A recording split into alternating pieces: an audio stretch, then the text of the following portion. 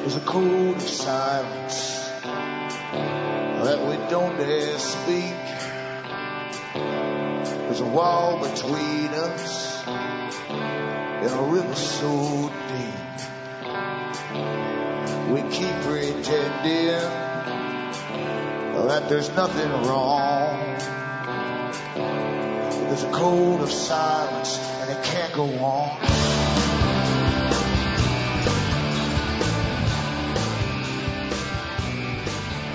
Hi folks, I'm Alan Watt and this is Cutting Through the Matrix on July the 1st, 2011. For newcomers, look into cuttingthroughthematrix.com. You'll find hundreds and hundreds of audios there for free download where you'll perhaps get an understanding of the big picture of the system, this massive one system that already overlays all governments across the planet, been in existence a long time. It's a parallel government, you might call it. It's a world government, and how it's really pulling all the strings through various treaties, through the United Nations, to bring us all together into one system. And eventually all the countries will fade away in a sense, because they'll be selling parts of them all off. You're under regions already, in fact, under the United Nations. And they don't even call you nations now, they call you states. And that's even getting torn up into regions. And then, of course, there'll just be massive city-states, super city-states, according to some of the top players at the United Nations itself. So help yourself to those audios. Remember, too, you're the audience that bring me to you, so you can help me by buying the books and discs I have for sale at cuttingthroughthematrix.com. And from the US to Canada, you can still use a personal check or an international postal money order, or you can send cash, or you can use PayPal. You'll find a button for PayPal on the com site, and you can also get instructions on how to order the books. After you've sent the donation, you can send an email with name, address, and order, and I'll get it out to you. Remember, too, straight donations are very, very welcome. And across the world, you've got Western Union, MoneyGram, and then you have PayPal again. And again, once again, straight donations are certainly welcome. But very few folk understand the system that we're going through. They don't understand the history of it, the organizations that have been involved for hundreds of years to bring this world into this new system, all the various sciences that are working together too, using all your universities too, to bring it into being, in fact, even programming each generation of what they call world managers from the top universities to see things in the proper way, the way that they're supposed to serve their masters. And they do. They're very well trained, and they come out and they become the new managerial class over the general population. You always go for universities. For the rest of the public, of course, you're shut into kindergarten and you're given your early indoctrination there. And once you're into school, they can give you many, many more indoctrinations to make sure you're prepared for the planned changes which you will experience as you grow up. And you'll take them for granted because somehow it seems inevitable. You've already had the basic programming instilled there, a familiarity with it, regardless of what it happens to be. And that's how perfect the system is. That's not a new technique. Beria talked about it at the Comintern meeting in Soviet Russia in 1934.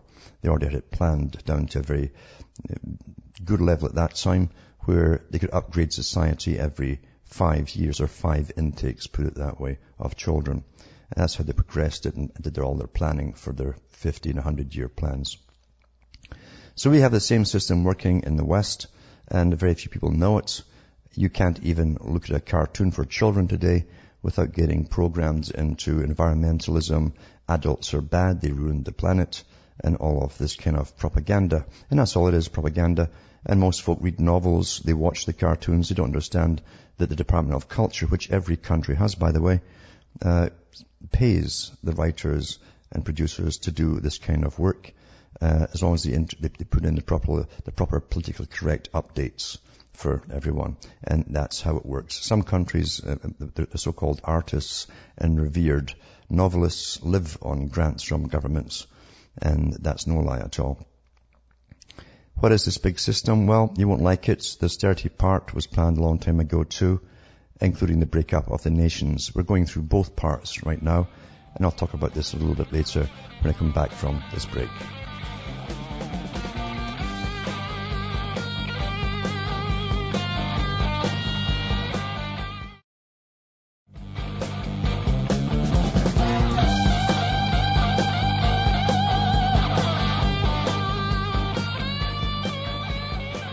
Hi folks, we're back cutting through the matrix.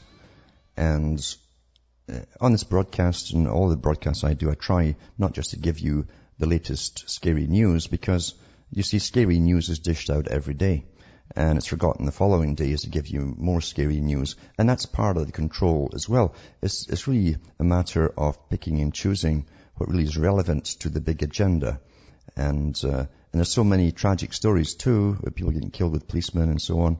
That, yeah, you'd like to talk about them, but you could fill whole talks with them, and nothing happens anyway. It doesn't matter on the big scale of things. It's a matter of conditioning us all that we're under authoritarian systems now, and it's to get a lot worse. It's to get a lot worse. I'm not just guessing, I'm not a gloom and doomer. I'm just stating that because I've read all the big boys' reports. And believe you me, the state of employment or unemployment they want to bring us all down to, it means it's going to be awfully, awfully bad. It can't be any other way.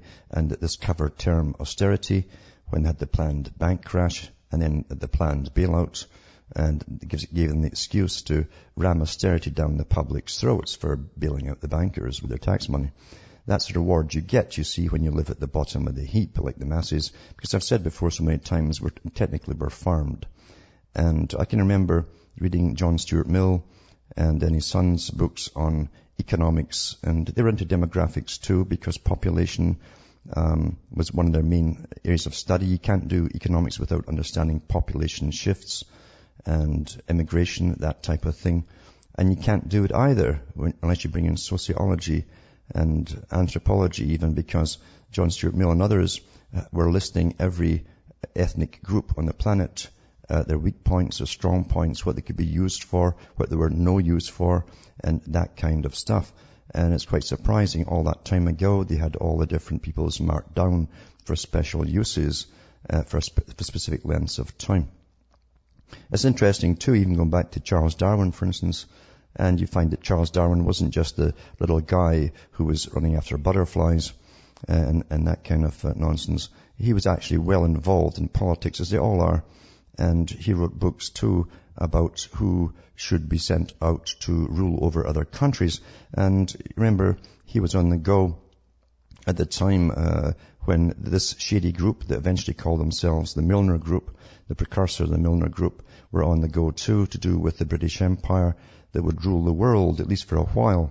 And how the elite themselves would rake all the benefits in, which they always do even today, even through bank crashes.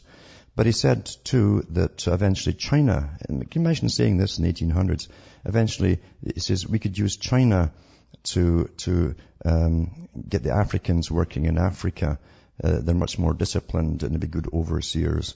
And here we are today watching China move across in mainstream media, across Africa, doing just that. It's quite something. And you think you're just drifting along down through time, reacting like politicians are reacting to the situations that come out of the blue. Nothing is further from the truth. And if you understood even the amount of years of planning that went into amalgamating, for instance, Europe, the European Union, long before they even got to start with the first lies about it, this economic association and trade association, it must have taken them 50 years or more just to do the planning stage. And that's how you run. The world's run like a big script, and the people, and we were farmed, we're part of the economic system. Countries really are businesses. Collectively, you're a business, and your country is a corporation. And we're watching the corporations amalgamate. We're watching other ones buy up parts of other companies, other nations. And this, of course, is a new feudal system that Professor Carroll Quigley said was deemed to come in, and we're living through it. And of course, like all big things, it takes a tremendous shake-up. And again, all the tragedies that go along with it too, the unemployment, the massive suicide rate amongst youngsters who have nothing left to hold on to, which was also predicted back in the 30s and 40s by Huxley's brother, Julian Huxley, who worked at UNESCO for the United Nations. He said, once we have brought in the atheist society, massive promiscuity but no breeding, he said, He says there will be a lot of fallout amongst people because they'll have no religion to fall back on, no meaning for life, but that's just something that we have to go through.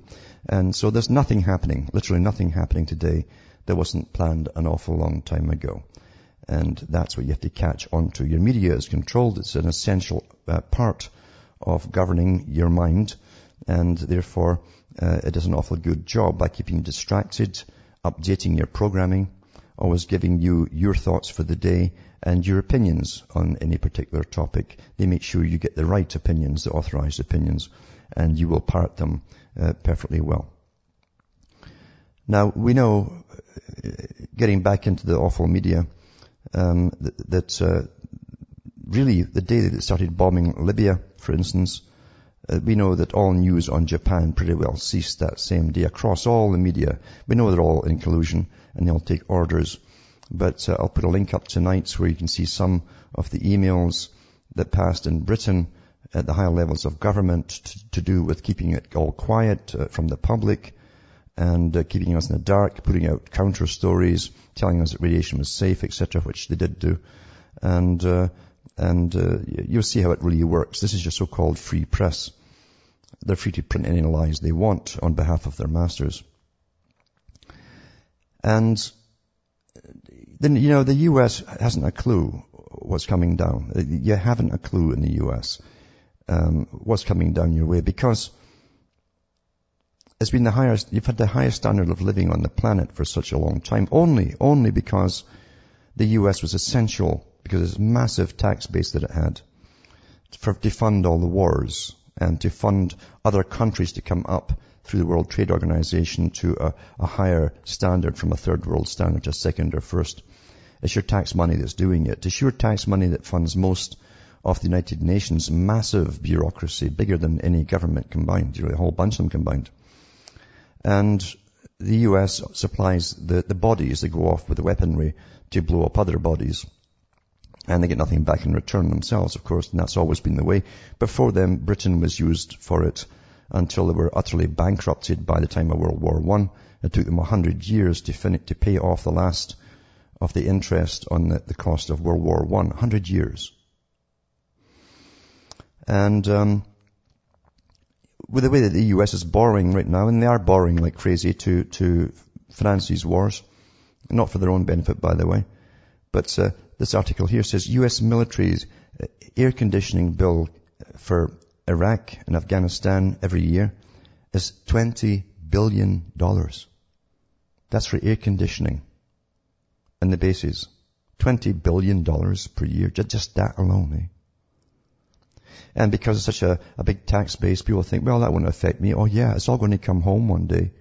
And your prices, which are artificially kept low, if you compare them to the rest of the world in Europe, eventually have to go sky high to match the rest of the world. Think about it. And then you have a massive debt on top of it. The big boys who incurred it, of course, won't be paying anything like that, but you'll all be suffering with it.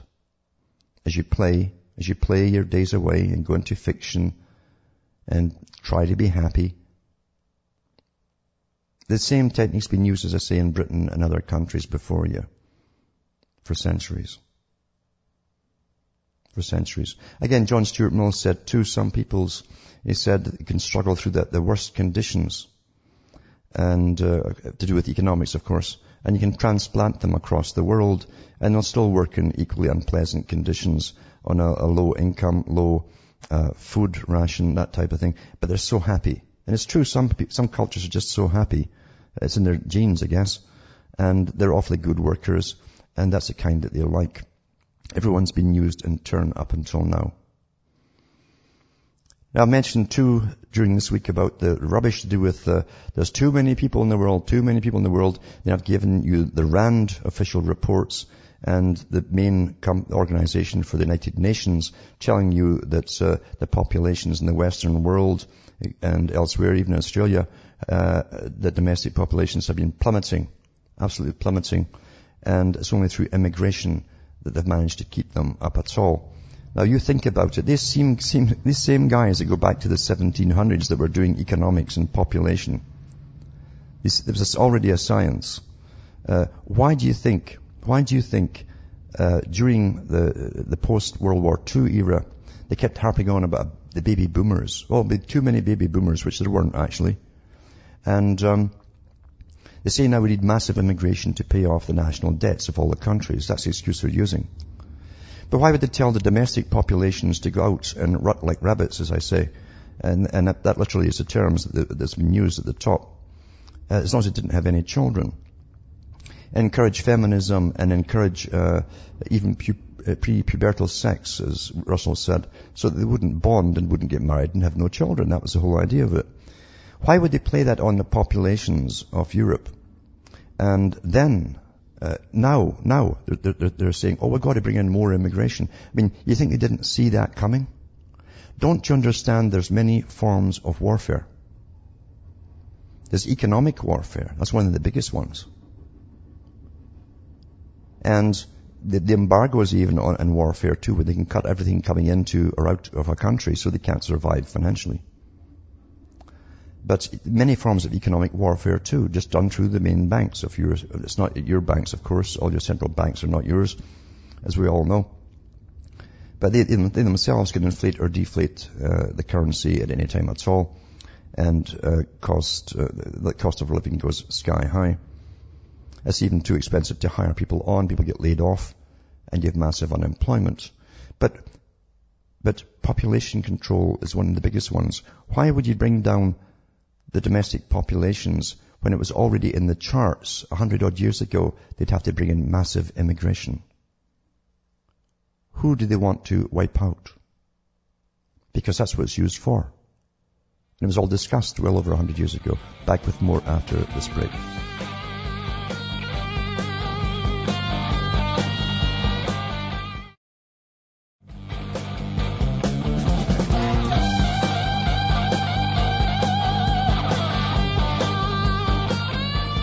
Hi folks, we're back and we're cutting through the matrix. Just talking about how so many things come into this idea of warfare. Very old ideas, of course, not always used. During World War II, they had all of the displaced persons. They had a pretty good average of how many displaced persons there would be in Germany at the end, and what countries would be given the chore of bringing them all in and settling them in and paying for it too. And it's never changed. If you want people to move, of course, you also create wars around their own homelands, and out they come. And if you want them to come to certain countries, you make sure that the best welfare systems in the world. Britain, for instance, has been advertising pretty well. It's got the best welfare system in the world, especially for newly arrived immigrants, even illegals, doesn't matter. And 30 years ago, they were printing that mainstream newspapers in Britain that the people were coming from all over Europe and elsewhere because it had the best welfare system. So naturally, you'd go there, right? You'd all do the same. But this article here says UK population grew by 500,000 last year, the fastest rate for half a century. It doesn't say the best rate, but it says the fastest rate for half a century. For well over half a century, they've been telling you to have no children, right? That's been the message. And be good. Don't have children. There's too many people in the world. And the British folk were doing awfully good, just like every other people that were told the same thing by the governments. And then the women were given incentives not to have children and to go out and get a career, etc. But this is a technique that's used. It says Britain's population left by almost 500,000 last year, the biggest jump in half a century. The 470,000 increase was driven by near record levels of immigration and a rise in birth rates that was itself partly a result of growing numbers of immigrant mothers. So there's now 62.3 million people in Britain. And it's shot up even all through the Labour government.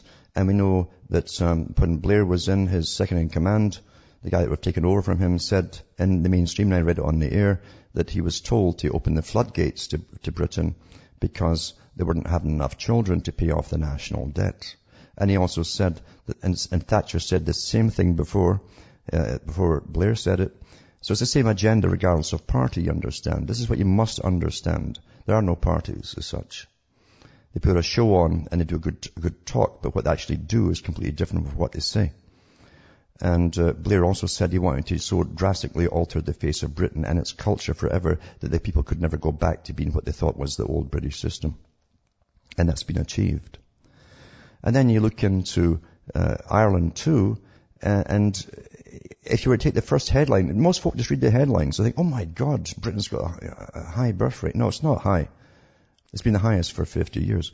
Ireland's birth rate is the highest in the economic union, the whole of Europe. But then you read on, and it says, new data from the Economic and Social Research Institute shows that over 76,000 births were registered in 2009, giving the country the highest birth rate of any country in the EU per head of population. And it says France was just behind Ireland with a rate of 2, while Hungary, Latvia and Portugal had the lowest rates that year. You understand when you hit 2, you're not at replacement levels. You're under replacement levels. And it says here, the ESRI says the fertility rate now stands at a level required for long-term replacement of the population in the absence of any net inward immigration. But then you scroll down again. It says the ESRI says almost 24% of the births were to mothers born outside of Ireland, so it's immigration again. You see? All planned a long, long time ago. Everyone's used in turn, including the immigrants too. When their time's up, they've done what it was planned for them to do, they'll start plummeting as well. Everyone's used in turn. Remember I said before how John Stuart Mill had every group listed for their high qualities, their low qualities, how to manage them even, their temperaments, and that kind of thing. It was from his ideas, in fact, they actually said, and Wells said the same thing, they'd have to get rid of the American Indians and the Irish and the Scots because they kept revolting against injustice. And of course the whole plan was to create injustice. Interesting, isn't it? But it's all coincidence for you, isn't it? I'm sure it's all coincidence. Yeah. But that's what you're living through, a big long-term agenda. There's Northumbria. And, you think if you're born in a country that, who can possibly own the water? And we know darn well they privatized the water system in most countries years ago.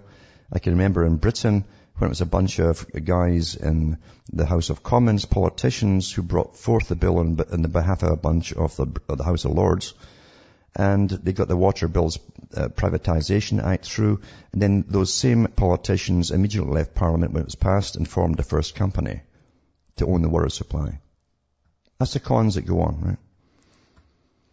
And it takes permission, you understand, from a higher authority to get that con going. Otherwise, believe that higher authority would have them all in chains or at the bottom of the River Thames or wherever it happened to be.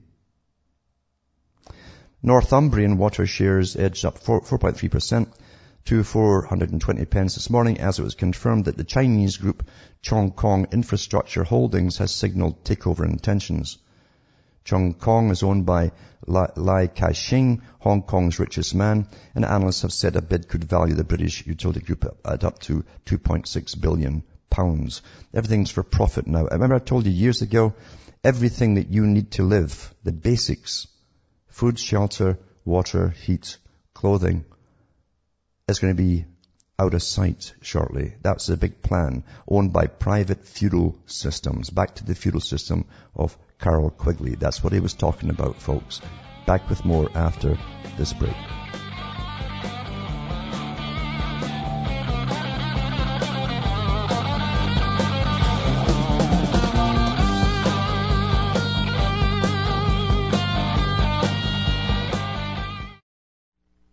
You're listening to the Republic Broadcasting Network, because you can handle the truth.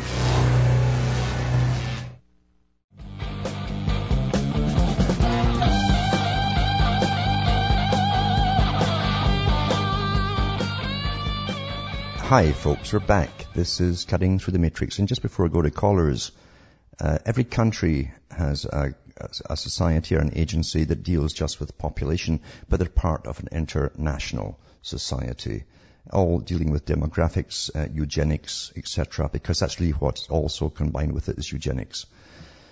And this one for Britain, one of them for Britain, one of the biggest ones, is, I'll put this up tonight to all these links at cuttingthroughthematrix.com. It says the Population Investigation Committee, its history and influence over the last 75 years. The Population Investigation Committee, a small independent research group, you see. That's why nothing came out to the news about them. Was founded in 1936 and since World War II has been housed at the London School of Economics. Well, where else would they put it? Professor Sir Tony Wrigley, chairman of the Population Investigation Committee from 1984 to 91, chaired an afternoon symposium to celebrate the launch of the historical archives of the PIC at the Wellcome Collection, and the links on the page 2. Conference Center on Friday. It says some of the history of it too. And it says the Population Investigative Committee, PIC, was founded amid considerable controversy surrounding eugenics, birth control, and even the study of population itself. They actually took your sociological group, your families, the family histories. They could predict what kind of worker they'd get out of the next bunch of stock, and they actually called them stock, by the way. It says through the study of demography, its founders, A.M. Carr Saunders and C.P. Blacker, sought to realize a means of improving the human race, which they generally call in their own writings stock, that was more consistent with contemporary scientific, social, and political values. In their appointment of David Glass, however, the work of the PIC would also reflect the political arithmetic of the great critic of eugenics, Lancelot Hogben. In this paper, I'll explore this tension between the ideas of social justice, efficiency, and improvement as reflected in the demographic surveys of the PIC. In other words, if you're a farmer, you want to understand and be sure of getting the right kind of stock for the right kind of work. Doesn't eat too much, but gives a lot of beef off or something like that before it gets slaughtered. I mean, that literally is what it's all about. Economics, you see. And it's always been about economics. That's what the human people race are. It's about economics. Nations, as I say, are corporations. They're farmers at the top. You are the stock. And you're the soldiers as well when need be too. And a soldier gets nothing out of the whole deal except little tin medals. But eugenics is a big, big part of it all. It has never died away. And it never will die away. It's completely intertwined. It's an integral part of economic studies. You must know your population types for the type of system you're bringing in. And they're bringing in specific types of people from certain countries to make sure that they'll have no problems down the road when it gets even worse. Now, I'll go to the callers now, and there's Cedric from Chicago, if he's there. Hello? Yes, I can, yep. Yes, I just wanted your insight on a couple of things. One, I read an article where they was doing federal funding for Chicago High School. Yeah. And they would send people out to get the students to come to school, and then they also would call.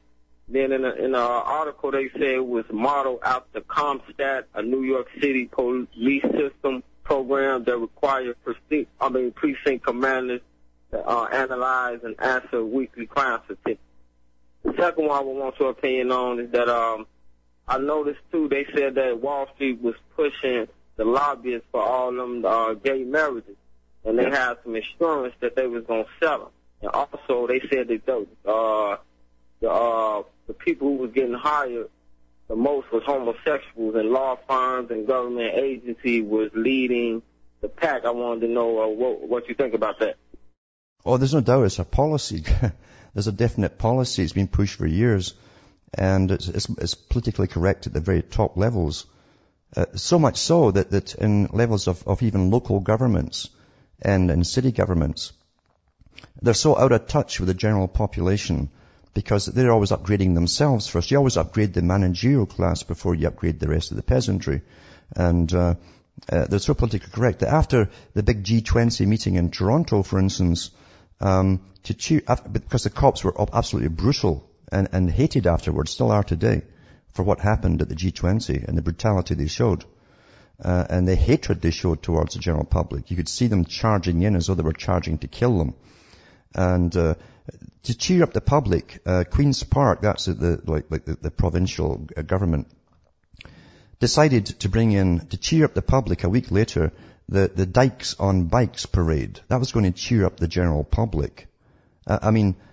Absolutely crazy idea to cheer up. Why would the general public be so concerned, so happy to have the Dykes on Bike parade after they almost got massacred at the G20 meeting? But that's how out of whack they are. This is an agenda. And we find way back in the writings of the people involved in setting up the League of Nations, they said they would encourage homosexuality because they wanted to literally get rid of the domestic populations, basically. And they wouldn't breed. That was the idea. So they said everything that promotes not having children would be pushed to the forefront, and that's definitely part of the big, massive agenda. The problem is you've got the silent majority, and you understand the silent majority form a symbiosis with the rulers over them. The rulers can't do without the majority, the silent majority, and the silent majority apparently cannot do without the rulers. They'll accept any kind of system that's forced upon them. They'll pay any amount of taxes that are forced down upon them. They'll get sent off to war when they're told to go, and they'll go. They get nothing out of it themselves. And that's what they call democracy. That's why they like the term democracy. So when a tiny minority or a small minority will brave the storm and come out and say, this is wrong, we're not happy with it, they'll say, well, what's wrong with you? All the rest of them accept this. Same thing with Homeland Security and all the airport scanners. What's wrong with you? Everybody else is going through here quite happily. That's the silent majority. But you're quite right. All of this stuff is getting promoted through the schooling system. There's a lot of suicides now with young people who literally are so confused about everything. And never mind their gender now, getting forced upon them. Well, if you just let them grow up, they'd be fine. They'd know who they are. But now they're getting told there's something wrong with you if you haven't tried this with another guy. And counselors will actually talk to you about it that way. And then the peer group, the ones who pretend they're on the avant-garde and on the cutting edge. Oh, I tried it. Haven't you? And then you're the outsider. You're the only person that's doing the normal thing. Normal being what's happened for thousands of years. Nature doesn't care, you understand. Nature only cares if you're productive, meaning passing on your own species. That will not change, you know. One more thing, they also said that a lot of places are saying that if you was on unemployment or unemployed for a certain amount of time, they were telling people don't apply.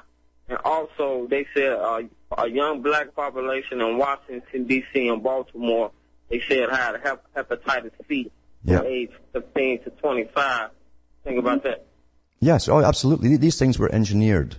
There's no doubt they were engineered to get rid of specific population groups. And that's old stuff because the British papers from Porton Downs, a reporter went into Porton Downs, that's the biggest warfare establishment in Britain for bacterial and viral warfare. It has been all through World War II to the present time. They just moved. But anyway, this reporter from one of the big newspapers put up a full page on it. And he said he couldn't believe he was sitting there. This is in the 70s, by the way. And he said these scientists were having their breakfast in the canteen talking about the race-specific and ethnic-specific viruses that they already had. They were so perfect, they could go through a whole nation in a week from coast to coast.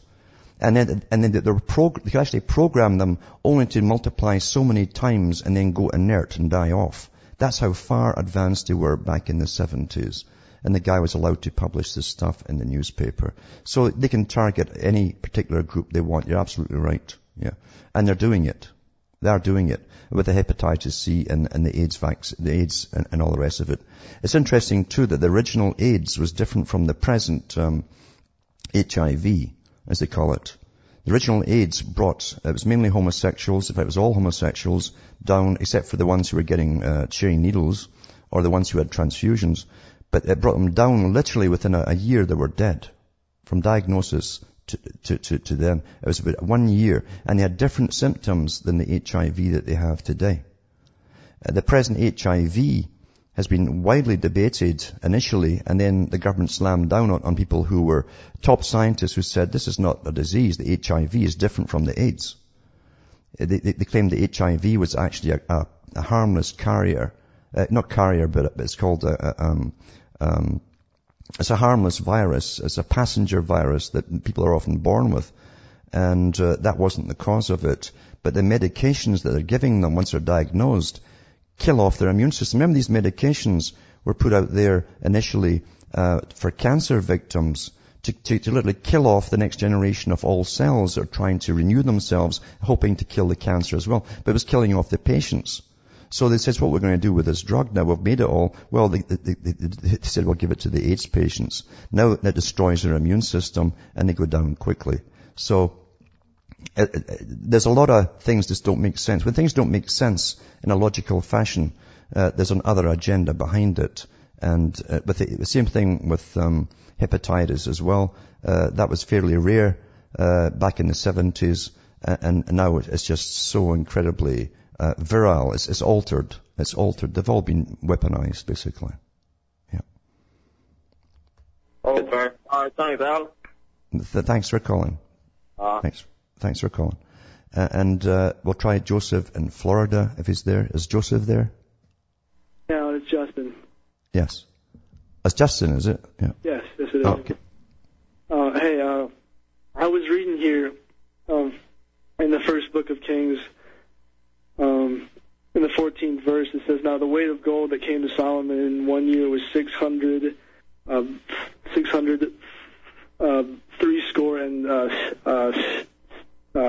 talents of gold." And,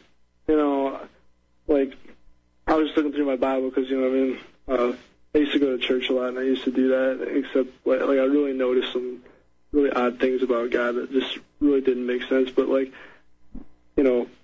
just how, he tells people to kill him and he tells people not to kill him. It's just, Yeah. I just didn't get it. But I saw this number here in Kings, and that's the same number of the beast, that everyone talks about, right? So, I know the Freemasons are obsessed, with Solomon's temple, but what exactly is the connection there? Because, the beast is bad, and, and the temple is good. Is that just showing that, the good is in the bad, too? And one... the bad and the good, sorry. Yeah, and one thought system, you're right in one form. In Masonry, definitely, where they talk about the head above, the head below. The head below is the penis, which is base. It runs on base instinct. The head above runs on intellect. But they also say that the black and white squares too, you can travel through your life on that chessboard there, and you'll hit the dark phases and the up phases, but you should also know what you've contribute by your own decision making to your own the currencies that eventually affect you down through life. You bring on your own problems to an extent. But you're right with the Old Testament. You've got to understand too that it was written much later than claimed. Much later, because you find even Abraham, when his wife died, and he took her to the mountain and so on, and he paid so many shekels for it. Well, they didn't have the shekel until about 800 BC. And so they didn't have any coinage at all until 800 BC. Before that, you weighed out the gold. So there's a lot of nonsense. It was written much later. And it does depict a deity. Of course, as you know, even Genesis, it's got talking about Eden, and the river flows through it, flows out of it. And then it says, and there's lots of gold. And I think it's onyx or something there as well. Now, why would a deity, a creator, care about gold being outside there? That's a man's thing. That's the greed. That's the merchant's thing. That's not what a creator would be on about. So, you understand, when people write a religion, they tend to project humanity's own nature onto their deity. That's what they do. And you will see in the Old Testament too, it's very interesting. There's an exoteric and an esoteric. It's written in both fashions in the one. But you'll find on the one hand, you have someone who lays down laws. Laws are what runs the whole system. And on the other hand, you'll find a deity that will sometimes break the laws that he would force upon the man. Because he blesses Jacob for stealing the birthright of his brother. So, Jacob dressed up like the hairy guy by a sheepskin cloth or something, very Masonic, of course, but put it on his chest. And his dad was blind, and he had to pass on the birthright by putting the hand on the head and doing something else with the other hand, which is not the thigh, by the way. And you get the blessing. And, of course, Jacob lied. And God blessed him for it. So I guess God must bless the streetwise guy as long as it's done with cunning, you understand? And that's what Masons say themselves, that they like something, they'll allow something to pass if a scheme has been brought out and forced through cunning and craft, as they say. So it's very contradictory in a sense. But if you look at the Old Testament, then again, even Moses didn't get to see the promised land after, supposedly leading all the people through, because he struck a rock with his staff to get water for the people who were dying of thirst. And God cursed him for that. God told him not to do it. So you have a picture of an old man who is going a bit senile and he's got temper tantrums. He needs a course in rehabilitation somewhere for his anger management, as far as I'm concerned. But on the other hand, the Old Testament gives you the rules to survive as a people. That's what it's for. Nothing else. A people to survive in a time capsule down through time, only with their own survival in mind. Now, in the Old Testament, it gives you the rules on how to do it. Slavery is okay. Lots of things are okay. As long as you follow these particular rules. And then you combine it with the Talmud, which goes into it in much more detail. And it's really meant for survival of one people and nothing else. That's really what it's for. Yeah. That's exactly what the elite want, Yeah. So. And it's really something, because most people don't understand really what it is. They've been taught a different version of it. They're never told about Talmudic thought, which is the predominant thought in all Judaism today, for instance, is Talmudic thought. And the rabbis of wisdom, or philosopher rabbis, you might call them, are the ones who wrote the two versions of the Talmud, the Babylonian and the Palestinian. So that's what you have to study if you want to understand what it's about. But I understand them. They want to survive. I understand that. Back with more after this break.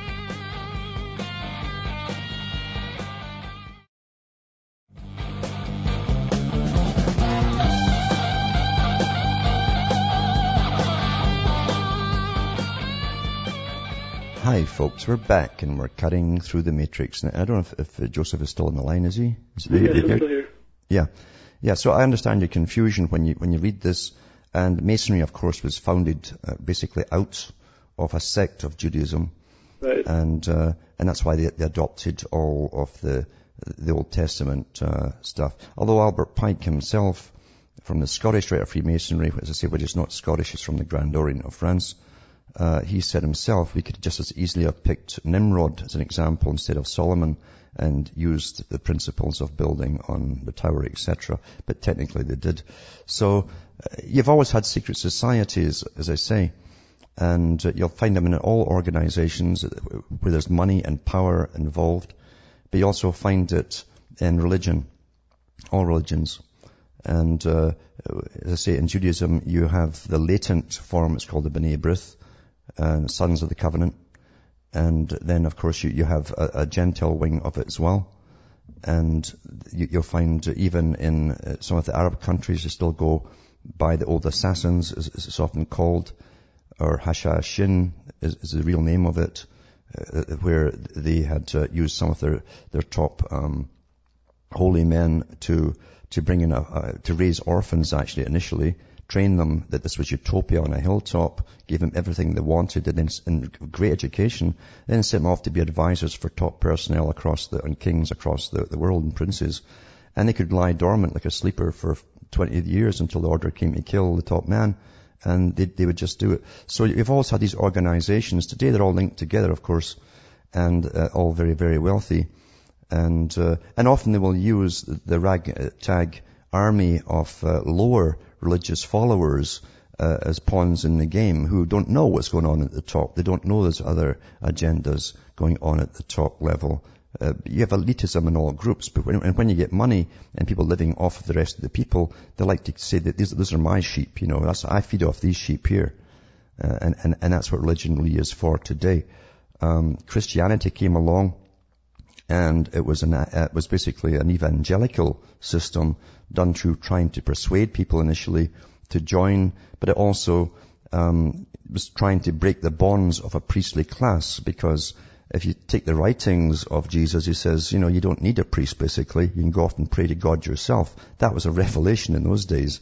And that was basically a terrorist act by saying that in those days.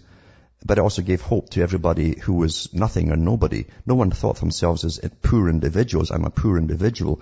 You just belong to a low class. And for the first time he says there's a deity that cares about you. So it was antithesis of Judaism at that time. And that's why he came into conflict, of course, with the rabbis. And the rabbis themselves came out of Babylon. There was no rabbis before that. There was only the temple priests, descendants of Aaron. And the rabbis were a brotherhood when they first came out of Babylon, who despised and looked down upon the ordinary Jewish people even. So there's so much to it that's not given to the public or even to the general followers. They don't even know what's running them from the top. And it will never change. That will never change as far as I can see. Even, I noticed too, with all the slurs that were put on, for instance, Monckton that went to Australia to do with the nonsense of carbon, is very, very good talker. And the radical environmentalists were basically calling him like a Holocaust denier, basically, smearing him and a Nazi because he was against the environmental program, at least the ones they were pushing. That's a religion. And Gorbachev said, he says, we shall create an environmental movement like a religion, he says, that will be based on a form of earth worship. It has been done. Religion's awfully useful for those who know how to manipulate it. But thanks for calling. From Hamish myself from Ontario, Canada, it's good night. May your God or your gods go with you.